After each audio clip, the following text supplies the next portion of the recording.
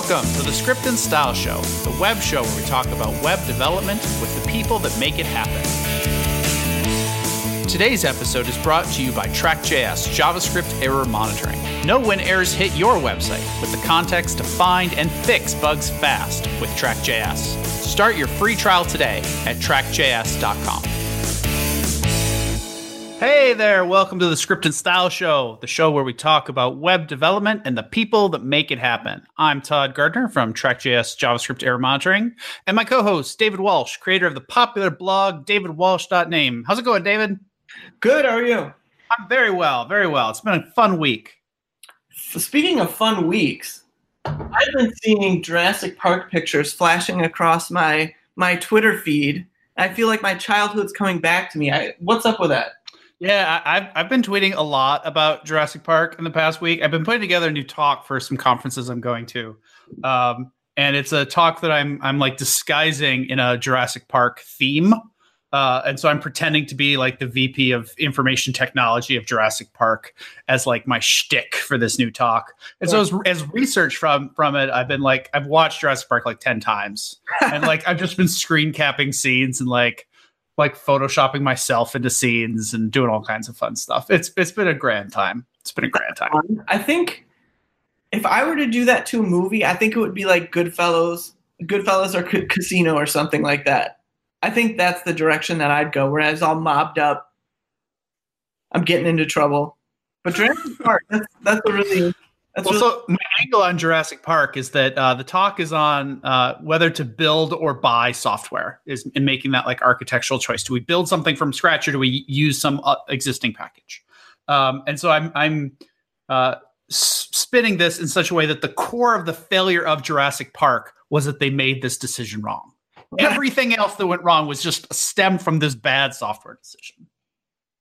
I think it's a bad idea to bring dinosaurs back to life. Maybe it was fundamental at its core, I think. Right. Yeah. All right, so this week we're going to do something sort of interesting, right? We've done What's in the News before, and we're going to talk about a couple of popular news items. But also, I know that I'm going to be gone next week in San Francisco at the Mozilla All Hands. I can also add that I'm one of two people working on the DevTools debugger, and the other person has been on vacation. So I'm a bit stressed out. So I just want to have some fun, shoot the breeze a little bit before I head off to San Francisco. How does that sound? That sounds great. Let's have an easy, casual podcast. If any of ours aren't easy and casual. They're all fun. So again, I'll be gone in San Francisco next week. So unless you are a one-man team. No, I'm going to be in Oslo next week for the Norwegian Developers Conference. So I'm out as well. So we are going to take I'm actually going to be gone for 2 weeks because my wife and I are going to stop in Iceland on the way home and do a little thing there. So unless you want to be a one-man show that following week, we're going to take a 2-week hiatus. All right. Well, I'll see if I can dig up a guest host or something. Who knows? But next week we'll be out for sure. So yeah, let's have some fun. But first of all, Oslo, by the way. Why do you get to go? I never leave the house, and you're going to conferences. Why do you, on the week where I get to go somewhere cool, you go somewhere cooler? I don't get it. Why is Oslo cooler than San Francisco? I think that's just your bias right there. Is it bias? I love Europe, man. I've been to London a couple times. I've been to Paris a couple of times. It's great. It's different. So here's the trick. You want to go to Oslo. That's cool. There's at least 3 conferences in Oslo that I know about that all pay travel if you want to go out in there and talk to them. Just put together something about DevTools, something DevTools, Firefox DevTools on fire, something like that, some interesting hour talk, and go do it. And then you can go and visit Oslo and meet a bunch of cool Norwegian developers. You've not met my wife, but I don't know that she's in on that plan. I've got 2 munchkins right now who tear this place down. Do munchkins have grandparents? I mean, they do. Well, so munchkins go stay with grandparents. You and your wife go to Oslo. Have you met my in-laws? Have you met my parents? I don't know that the 4 of them together could handle this mess. A 5-year-old and a 2-year-old, they're going to burn the place down. But anyways, let's let's get to the big news of the week, huh? Yeah. I think this one might take us a while to talk through all the angles. Yeah, let's do it. All right, so I was checking my Twitter feed before bed, which obviously you're not supposed to do because you only get wound up. But it was late at night where I saw the news come across from Verge or somewhere else that Microsoft was looking into acquiring GitHub. And so I mentioned the tweet that I saw, and with one word, I tweeted, "What?" And that's the second worst thing you should do before going to bed is leave this thing out there, because a lot of people thought I was being opinionated in that one word of the upcoming news. Yeah. And I imagine your phone was beeping for hours after that of people coming to a firestorm. And so, yeah, it happened. They weren't just looking into acquiring it. They did. So I got to step back for 1 second and say that my tweet and my general opinion of Microsoft is no longer, the evil empire that we saw in the early days of web development, where they wanted their own standard. They weren't open, and people just sort of thought negatively about them. That's gone for me. So I want to make that perfectly clear. On the good side, I think it's a good move for Microsoft, definitely. And I'm glad that I know that GitHub's probably not short for resources, but having the power of Microsoft behind you is probably very nice. The biggest reservation that I have about Microsoft buying GitHub is whenever something big comes along, right? It gets taken in by Apple or Facebook or Google or Microsoft or Yahoo if something needs to be driven into the ground. My issue is it always felt really good to have this other entity that GitHub's using and Facebook's using and Microsoft's using, that everyone's using, but it's just separate from everything else. It's you're not worried that suddenly you're going to see some stuff on GitHub that's related to some other product that you don't like, right? GitHub is GitHub. It's where you host your code.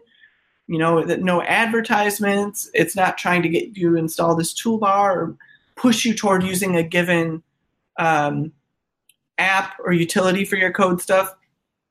And so it always felt good that GitHub was just by itself. It was separate from all the other developer stuff.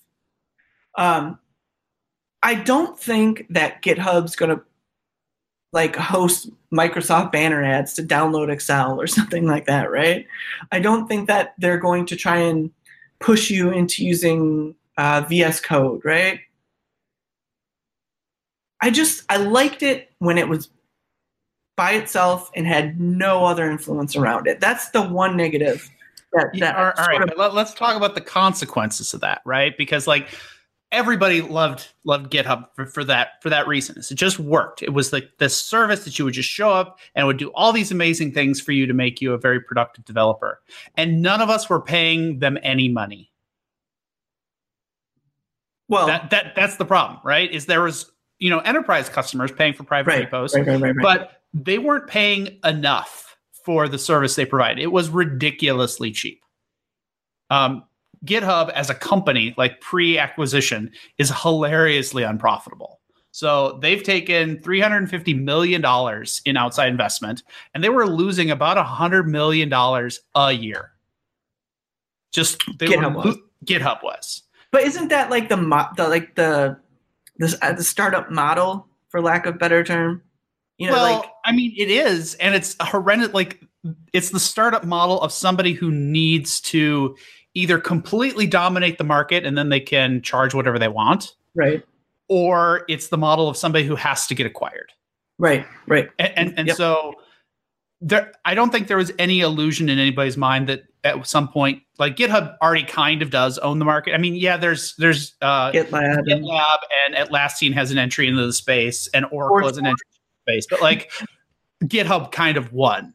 Like they kind of own mindshare.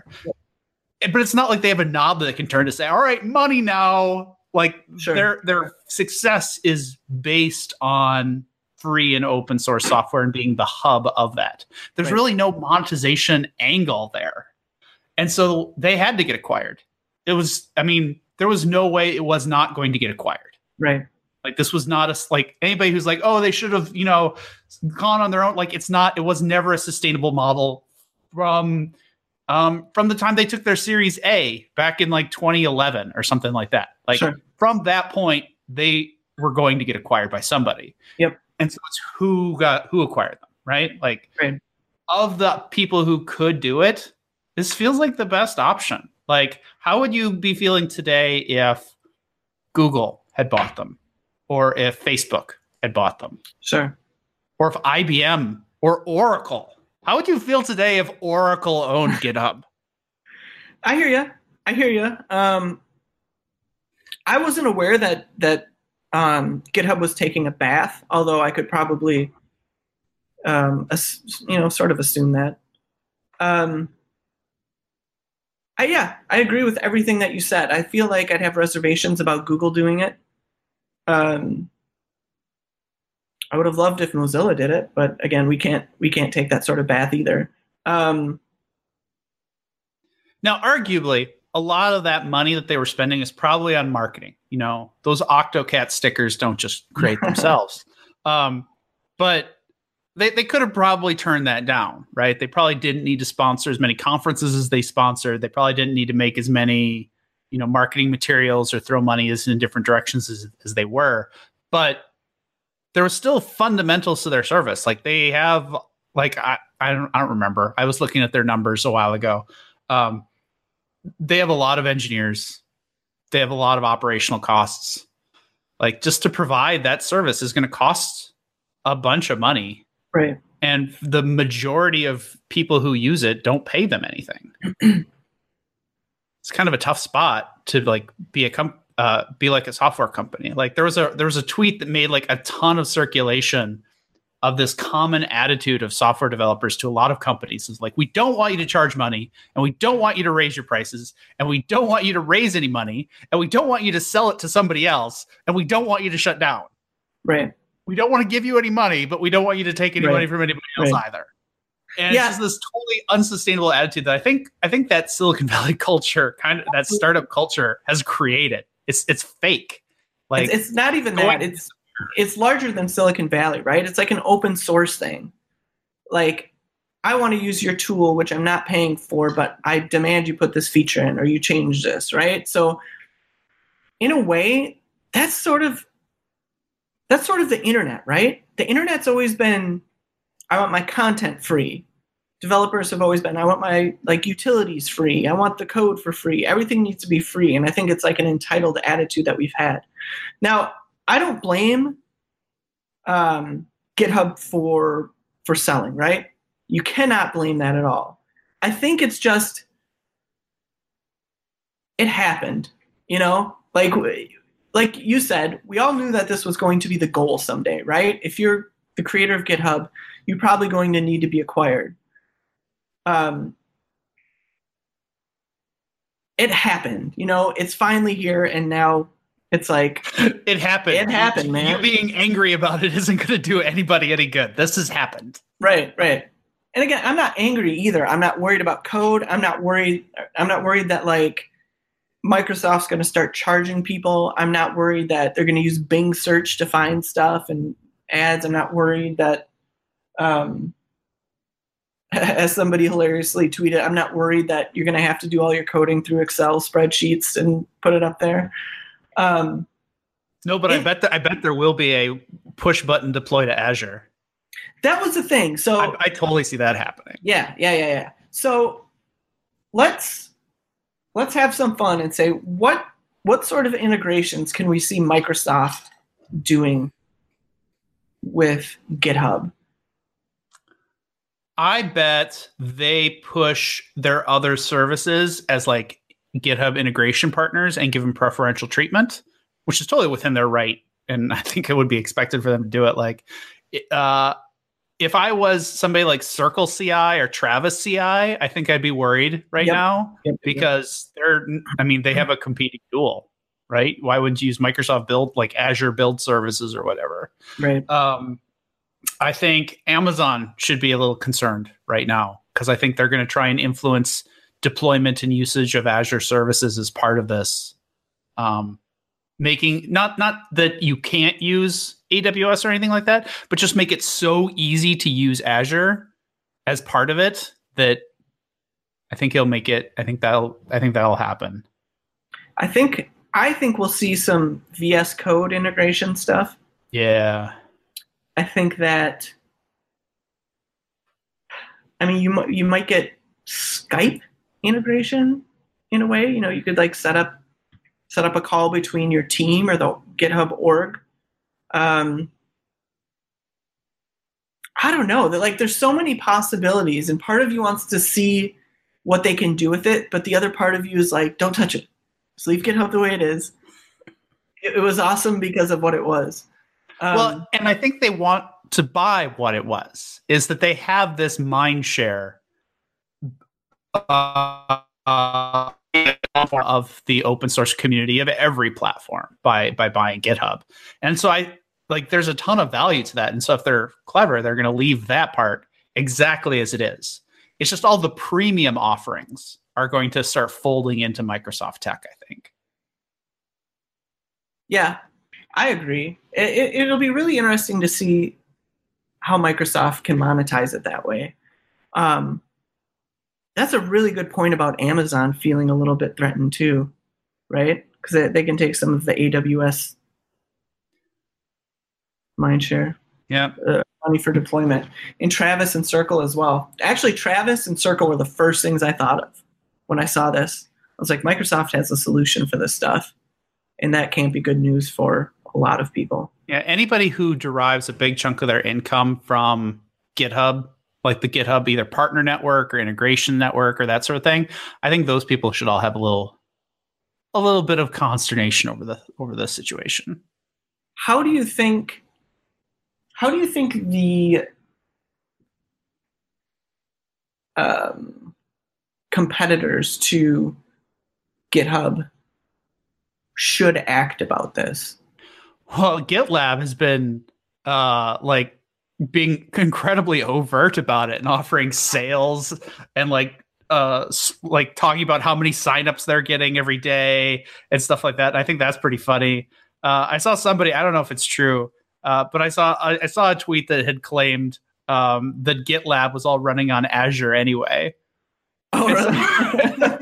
It's like if you look up their domain name, it's all hosted in Azure data centers, sure. which is kind of funny. I think GitLab is probably playing this pretty right on. Like, this is a huge opportunity for them to increase their customer base. Atlassian too, although I haven't actually seen anything about what Atlassian was saying. I think if anybody actually has the best case to make right now, it would be Atlassian, because they are what you kind of opened us up with. They are that independent software company. Right. It's not one of the big players. All they make are dev tools. All they ever seem to try and make are dev tools. They just make more different kinds of them. Right. And they're this internally profitable public company. That, I mean, if you should be moving your code anywhere, you probably should be. If you're worried about this kind of thing, which I wouldn't be. Right. If you are, I would say Atlassian is the best, most sustainable place to do it, because GitLab is kind of in the same position as GitHub. Is like, what's the end game? They either have to charge you way more than what they're charging you now, right, or they're going to get sold off, or they're just going to, turn off. Sure. It's kind of the three options, right? Yeah. I'm sure that GitLab in the short term is going to be very, they'll be capitalizing off of the, developers losing their mind a little bit, but I don't know that that's something that's going to be sustainable for them. I'm not worried about it at all. And I'm mostly excited for people at GitHub and to see that. I didn't even realize this, so I just looked it up. GitLab has taken $45 million in outside funding. Their last funding round closed in 2017. So they are totally in the same thing. The same ballpark. Yeah, nobody should have any illusions about moving to GitLab as your good thing. Right. Like they have set off their own acquisition time bomb that they either need to become incredibly profitable, which is probably not likely with Microsoft throwing their weight behind GitHub, Right. Or they're going to get bought up too. I would say it's pretty. I would say sometime in the last week, Amazon made a phone call to GitLab and started having a conversation. That would be interesting too. Well, good luck, GitLab. GitHub did quite well with this. Now, the funniest thing that I saw in reaction to a competitor was there was some folks at Oracle, of all people, who started like saying, "Oh, are you concerned about like Microsoft owning your code on GitHub? Just remember that the Oracle Developer Studio gives you 20 gigs of blah, blah, blah, blah, blah." Of like, if any company in tech is trusted less than Microsoft, it is Oracle. Like, who would think that, oh no, Microsoft owns my code, I better go to Oracle quick. Right. It was the most tone deaf thing I had seen about like the whole thing. It was so funny. Well, Silicon Valley is also good at tone deaf, let's be honest. All right, so the next, congratulations to everybody at GitHub and Microsoft. Let's end it that way. That's absolutely. Really it's a great fit. Great fit. Okay, so the next thing that I saw this week is something that we talked about on our last What's in the News, was sort of the mini controversy around Array prototype flatten. Smush. And, you know, sort of the concern about colliding with old MooTools code. The last spec update, which I will bring up here, seems to have changed to array.prototype.flat. How do we feel about flat, Todd? I don't know how I feel about it. I mean, it's not a verb. I flat something. Right. Here's an array. I flat it.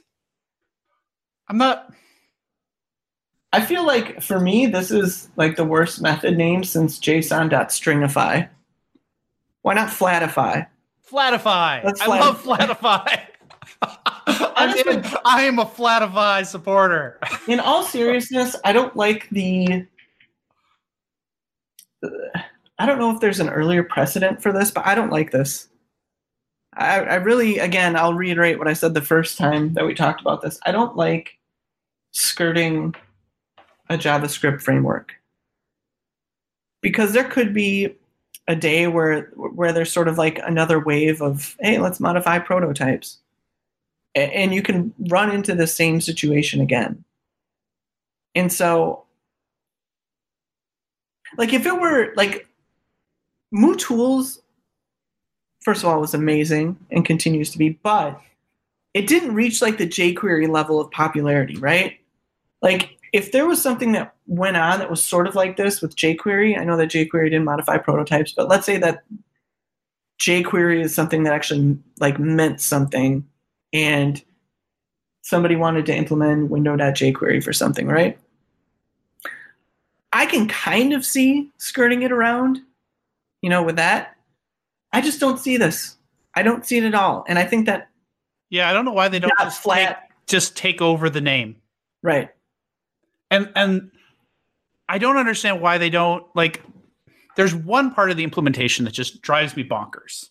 And in the what the name should be, flatten, or in this weird thing, flat or flatify, the connotation that when you're done, this thing is flat. And it's not. Like, it has a default like expectation that the depth of how deep you go into the array is only one level deep. Right. Which is opposite to what MooTools did, right? MooTools was supposed to be like infinitely down. And like, I could see like having a depth of like some sort of sanity check of like maybe you only go 100 levels deep or something, and then you throw an exception or whatever. Sure. But like, why one? It's not flat. It's, you know, reduced by one. I can make a better case for that than I can the name. But I I also agree. I had to bring this up because it bugged me so much. And of course, I feel like a bit of a curmudgeon. Like I agree. I'm a bit of a curmudgeon with it when it comes to a lot of TC39. Is I don't understand why they're doing a lot of what they're doing. Like it seems like a lot of attention paid to like polishing up cases that maybe we don't need to do this. Maybe this doesn't need to be a thing. Maybe we could just not do anything here, and that just might be okay. Maybe the inherent conflict in having this isn't worth it. And maybe we just don't do anything. I actually can't remember the last time I needed to flatten an array, to be honest. But, it was enough that it was added to a lot of JavaScript frameworks, right? So it is a utility that's something someone's using a lot. Yep. I agree. Like there are, but I think Lodash and those utility frameworks exist for a reason.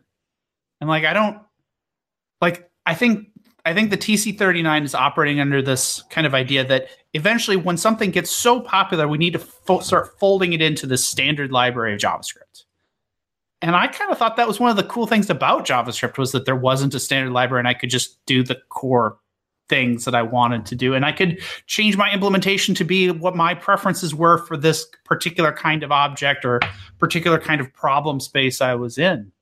Well, listen, if there's something that a lot of people need, then I actually agree with putting it in the framework itself. In the framework or in the language itself, right?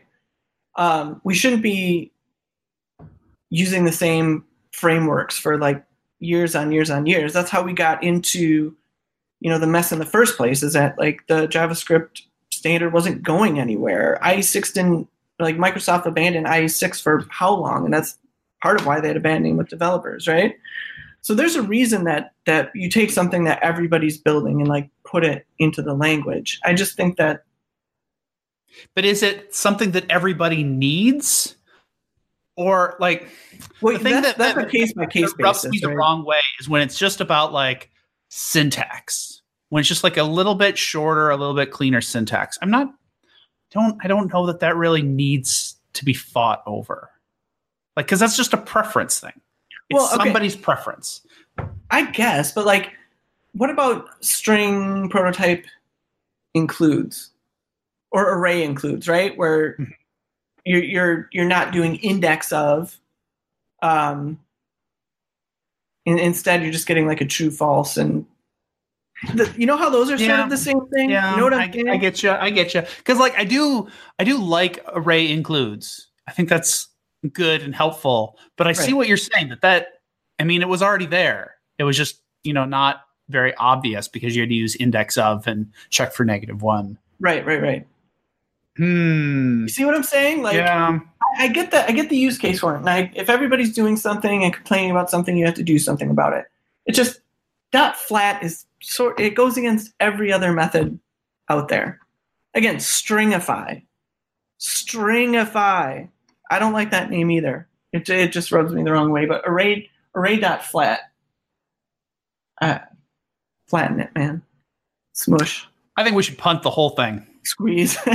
I wouldn't mind that either. Again, I don't remember the last time I needed to flatten an array. I don't know, man. All right, let's get on to the fun part. All right, enough conflict. Enough rage. You jokingly mentioned that one thing that we should talk about on the show was the Fallout. There's a new Fallout game coming. Yeah, so we were trying to figure out like what we should talk about today, and I'm like, we can talk about Fallout 76. That came out. That's announced. All right, so you said enough conflict. I'm going to introduce some conflict, okay? Uh-oh. I have never once played a Fallout game. What? I've not spent never a millisecond in Fallout. But, I mean... Is there about to be Fallout in this conversation? No. I mean, it's just... You're missing out on so much culture. I'm not, though. Like, Fallout is everywhere. Like, the branding of Fallout, you see it, like, all over things now. Okay, so here's the state of me, right? After I would say so Nintendo 64 was my jam back in the day. I was a baller at Nintendo 64. GoldenEye, no, don't do it. I will destroy you. But so like once I got a little bit older, like early 20s, I started playing Call of Duty. Like first person shooters they were always my thing, right? And so like since my 20s, since the original Call of Duty, I bought that Call of Duty. I probably played Half-Life 2 a whole bunch. And I've played other games, but like every year I would get the new Call of Duty game. And because I was, in my early 20s, I was going to college full time and working full time. I didn't have a lot of time to be doing a bunch of different games, so I would do that one game. And then, right after you're done with college, you're right into your first job, and you got to work your ass off to earn it in the industry, right? So there weren't a lot of time for games then. But the one thing I always came back to was Call of Duty. And then you get married, and then you have 2 kids, and the time for games just less and less. So every year, Call of Duty was the one game that I would get when I was frustrated. It sounds like you're limiting yourself. You're not getting new games. You're just playing the same game over and over again. It's not the same game though. But the same little kids need to be owned by me every year after year after year. I got to keep it up. So the older David gets, the 12-year-old punk shooter stays the same. Yes. And we'll talk about what I'm on now. But okay, so I don't even know anything about Fallout. Isn't it sort of like first-person shooter, but there's more like story or more? Role play is not the right word. There's just more story. Role playing is a good word. Is it? Okay. It's role playing. I started playing Fallout. Like I had a similar kind of background. I played Counter-Strike. I didn't play Call of Duty. I played Counter-Strike and Team Fortress and that sort of stuff. But at some point, I realized that like I didn't have enough hours to put into games to compete with these people anymore. And games actually got way less fun when I wasn't like the best in the room anymore. And when I had to listen to, frankly, some of the most ridiculous, racist, sexist comments ever coming out of these gamers' mouths. Yeah. And multiplayer games specifically just became not fun for me anymore.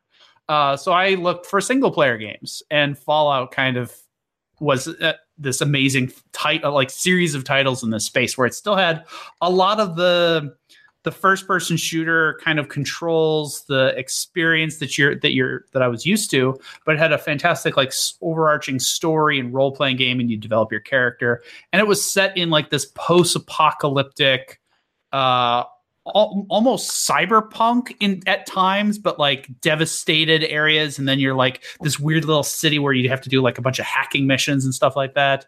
I really resonated with those kind of worlds. And so I thought it was a particularly excellent kind of series of titles. And I've played all of the Fallouts since then. And it's like a big game. It's like a huge deal, right? Yeah, there's lots. I mean, there's 2 different studios that work on it, right? The main one, Bethesda, they come out with they alternate between a Fallout title and I think a Skyrim or something like that is the other one they do, which is kind of like a similar role-playing kind of game, but a different world, different mechanics, stuff like that. And then they've outsourced to another studio that I can't remember the name of, that did Fallout New Vegas. And so they usually use the same engine as the previous Fallout game, and then they make like a new story out of it. Sure. Which is fun. This last year, or 3 years ago, when Fallout 4 came out, which was the latest in the series, they'd introduced like a city building mechanic. And so you'd like create these settlements and like build them up and armor them. And like it was this in-world city building, which was kind of a neat concept, but I don't know. It was addicting, but it didn't actually work that well, in my opinion. Okay. What's different about this is that all the Fallout games to date have all kind of been centered around the same idea. It's like there was this giant war between the US and China and Russia and everybody, and nukes were dropped. The whole world was nuked. But people were sequestered in these Fallout shelters for hundreds of years, like in Okay. cryogenic sleep, and then you woke up at different predetermined times to start rebuilding and repopulating the United States. And so each one of the Fallout games is kind of based in a different area at a different time, kind of thing, where like your shelter has opened and now you have a storyline that you're going to do. And so you might be in the ruins of Las Vegas, you might be in the ruins of Boston, which was Fallout 4. But this next one, Fallout 76, is kind of a different thing, where you're in Shelter 76, which is referenced in Fallout lore in the other games. Shelter 76 is supposedly the first shelter, the very first one that opens, only 20 years after the apocalypse. And so I think this is actually going to be more city building, is what I think, because it's going to, you're going to be released and you're going to, you know, there's not going to be anybody else there. It's just going to be all mutants or all that. There won't be like this thriving civilization that has existed in all the other Fallout games when you join it. So is this like multiplayer online? No, Sort of. No. Have any of the Fallouts been that way? Or is it just a single player game? I think is it even an online game? It's not even an online game. It's just a single player game. It's just something you play. I think there was a multiplayer thing in Fallout 4, but I think it was a mod that somebody built. Okay. So how long does a game like this take to beat, roughly? Well, it depends how fast you want to beat it. So like that's one of the things that's like amazing about the Fallout game is that it's a really rich role-playing game that you can beat it if you like knew what the core missions are in the world. You could probably beat it in like 20 hours, probably. Okay. And you could either be like just a killer and you could just run in with the biggest guns you possibly could and just kill everybody and play that route. Or you could be super like finesse and you could like con everybody to do what you want. And you could probably play that way. But what an average game, like I think I put in 300 hours into Fallout 4 before I finally called it and said, I'm done. I've explored what I need to do, because it will literally go on forever. Like there is enough missions and enough like randomly generated like subplots that get created inside of the game that like, if you just want to keep exploring and keep building more settlements and like keep defending off like mutant attacks, you can just keep going forever. Oh, wow. Okay. So that goes against everything. That goes against my video game theory at this point in my life. I am, because you're all about like shooting online punks on fun PUBG, and gun, right? dog. Jump on for 15 minutes, shoot a bunch of people, jump off. And so one of the blog posts that I've been writing, I don't know if I'm actually going to publish it, but so I play Call of Duty forever, right? But through watching Twitch, I found PlayerUnknown's Battleground, also known as PUBG. And the difference here, it isn't something that you just jump in for 10, well, you can, but it's in Call of Duty, right? You like jump into a game, unless you're playing Search and Destroy or something else. You jump into a team deathmatch and you just like shoot people and then you die and then you respawn and you just start shooting again, right? In PUBG, you start off in an airplane on this massive map. There's 100 other people online, 99 other people, I should say. And you drop somewhere in the map and you got to find your guns, you got to find your armor, you got to find your meds and stuff. And then it's like, are they always in the same place? No. The random generation of loot is a massive pain point for a lot of people, right? Because they just don't do a good job of either putting enough in the map, or like you'll walk into a room sometimes and there's 3 guns, and then you'll walk into another house and there's nothing, right? And people get pissed off about that. So having played Call of Duty, where it was just fun and gun, regenerate and stuff, I really wanted to get good at this other game. And one thing that video games in general have always done is help me with anxiety, right? Because I'm an anxious person. If like you ask anybody, they'll tell you I'm super anxious. And jumping into PUBG actually gave me more anxiety because I wanted to be really good at it, but I just wasn't, Number one, I had to switch from console to PC. And that's a massive change if you haven't been playing PC games for a long time, right? So there was that. But I've actually gotten to be really good at PUBG, and it's helped me over the anxiety of wanting to be really good at something, having to work for it. And ultimately, if I jump into a game and don't do well, I've overcome the feeling of failure that way, if that makes any sense. You know, jumping into something new, not being good at it, and not being upset with yourself, to get to the point where you're okay with not doing well, that was a huge anxiety reliever for me, if that makes any sense. It does. I don't think I ever hit that point with Counter-Strike. I think when I stopped being good, it just created too much anxiety. Right. And I quit. Right. No, I hung in there, and it's treated me really well. My wife. So what do you think about the comparison with Fortnite? Because that's the other one that's like, what is it? A PUBG ripoff? It's basically the same thing, right? So Fortnite did a lot of things right. First of all, their engine's way better. They listen to developer feedback better. Developer feedback or gamer? I'm sorry, gamer feedback. You know, the developers listen. I just can't. It's not sad. Fortnite isn't satisfying to me. You know, like toy guns and cartoony graphics. And I guess they added like shopping carts where you can push your teammate around in a shopping cart. It's too kiddie for me, right? Like I need you want Call of Duty. I need you want to feel real. I need blood. I need realism. Like the Call of Duties that were super futuristic, I wasn't super into. Like I jumped into the early ones were like World War II, and it was that was the last Call of Duty I played. I think was a World War II one. Yeah, well, like the first handful of them were, or World War I. You know what I'm saying? Like realism. Fortnite just doesn't do it for me. I find it boring to watch and boring to play. And what's the point of playing a game if that's how it feels? But you're telling me I'm missing genres of games. So what? You are missing genres of games. What's cool right now that I? Well, actually, stop. I played a lot of VR games, right? I was heavy into VR for a while. But what else? What am I missing, man? I mean, there's real-time strategy and turn-based strategy. Did you ever play any of those games? It takes too much time. Like Warcraft back in the day, but. Well, I was real good at Warcraft. I was good at Warcraft too. But like, again, it needs to be something where you can like play it for a half hour and be good. Why? Why does it need to be that? I got wife and kids, man.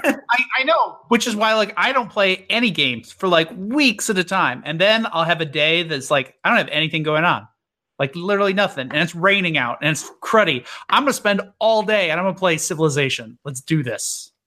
Yeah, I can see saving up your get some tacos and some beer, and we'll spin up Catherine the Great of Russia, and we'll take over the world.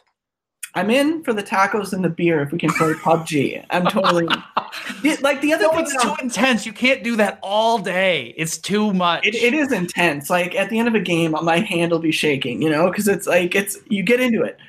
The other thing that I treat video games for, or that I use video games for, is if I'm in the middle of trying to fix a really difficult code problem, I'll jump into a video game, go onto autopilot, and sort of. Sometimes the answer works out itself. If you've ever like woken up in the middle of the night with like the answer to a problem, or you're in the shower and you're like, oh my God, have those moments. I have a lot of those moments when I'm doing sort of a brainless, fun task, if that makes any sense. And I feel like strategy games, they take too much of your conscious thinking, and it's not like an autopilot sort of thing. I think it's that you just need your conscious brain thinking about something else so that your subconscious brain can work out the problem. And what you're doing doesn't so much matter. You could be, off for a walk or taking a shower or playing a video game. Doesn't matter whichever one you like. Totally disagree. You're like, it's gotta be PUBG. You will not have as good of an idea as I'm going to have if I'm playing PUBG and you're not. Done. Right. We're gonna have an idea off during video games too. We're gonna have a coding challenge during video I games. have always had the best ideas just when I'm about to fall asleep. That's like a I'm problem. just about to fall asleep and I'll have like the best idea ever. And then I'll wake up and I'll like try and work through it. And sometimes I have that and I think it's the best idea ever and I'll write it down. And then the next morning I'll be like, what the fuck were you thinking? That was stupid. But other times it really is a good idea. So, I mean, you just never know. I have that what the fuck question to myself every time I'm awake. I don't know what I'm doing at any given time. But like video games are like, they're so good for stress relief, right? And like, it's sometimes they can cause stress. I've definitely left video game sessions where I am way more stressed out than when I started. Sure, but in the end, they're a game, and have you ever gotten just so into a game that like you're upset over it? And this is probably less of an issue with PUBG because like it's a round, it's over, you're done. Like there's not a lot of investment to any individual round. But I have maybe I'm weird here, maybe. I have definitely played rounds of Civilization where I am stressed out over the state of my civilization. Like for days. I was like, oh, I should have done that. Oh yeah, I need to build up, a navy. Or, oh, I really should have done that. Or I should be researching this technology tree. And I'll just be like, kind of like, anxious over the situation. And it's not healthy and I need to stop. The last time I remember getting really upset about something was Mario Kart 64. There was a contest in Nintendo Power magazine, if you can remember that, for the best time on Mario Raceway. And I was baller at Mario Raceway. And there was a specific, very, very, very hard to do trick to jump the wall into a power slide so that you like burned around the track really quickly. And I remember what happened. I was on the last lap. I nailed the trick. Internally, I'm like, OMG, this is amazing. And my mom or my dad came in, turned off the Nintendo and said, you need to go play outside. And I was fucking raging. Because this is like hours and hours. It was like the hardest, like there were a certain number of frames that you had to hit in order to make this trick work. I finally got it 3 times in a row. And I learned how to set up the VCR to record the Nintendo, like to record me doing this, because you had to send in proof that you did it, right? Mm-hmm. That you didn't use Game Shark or whatever. And I just like controller, wall, there was rage. It was terrible. I haven't felt like that as an adult. I have rage when there's like desync problems in a game, where you thought you shot someone first, but like nothing that kept me up at night. We've been playing the new Mario Kart Switch in my household. It's been a fun stress reliever for everybody involved. Switch good? Switch is really good. It's really good. I always used to like to play F-Zero on Super Nintendo, the old hovercraft racing game. Yep. And there's 2 maps in the new Mario Kart that are F-Zero inspired. Okay. Like they have remastered F-Zero music and they're like, they feel like F-Zero. Like if they were to make F-Zero now, they feel like what that would be. Did they ruin Mario Kart here? Mario Kart is awesome. Gone somewhere. There's an Excitebike course, which is super fun. Like it's just all these homages to other popular Nintendo titles. There's Zelda tracks. There's like exact replicas of like old SNES tracks that you just play with the new engine, and that's fun too. The curmudgeon in me needs to declare that there will never be a better Mario Kart than Mario Kart 64. Well, you need to go try Mario Kart 8. I'm drawing that line. No, you just need to go. You can't say that without having played Mario Kart 8. I can say anything I want, and I'm saying that Mario Kart 64 was the best Mario Kart ever. I don't even need to play another one. I'm not even going to recognize another one. Not even the original. All right, and with that, I think I'm going to call this right here. Good. All right. Well, we didn't really talk about all that much of substance today, so I'm not sure if I even have a takeaway other than that David has delusions of grandeur about his goodness at Call of Duty and the superiority of Mario Kart.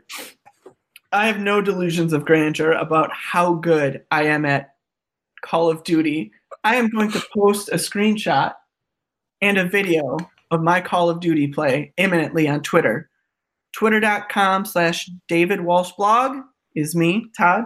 I'm at Todd H. Gardner. Look forward to some ownage being posted to Twitter from my Call of Duty years. We are off next week. We're probably off for 2 weeks, but after that, I have some good ideas for bringing on crypto people, maybe some more friends from Mozilla if I can talk them into it next week in San Francisco. But that's it for this week. We'll see you later. Adios. The Script and Style Show is recorded and produced by David Walsh and Todd Gardner. We'll see you next time on Script and Style.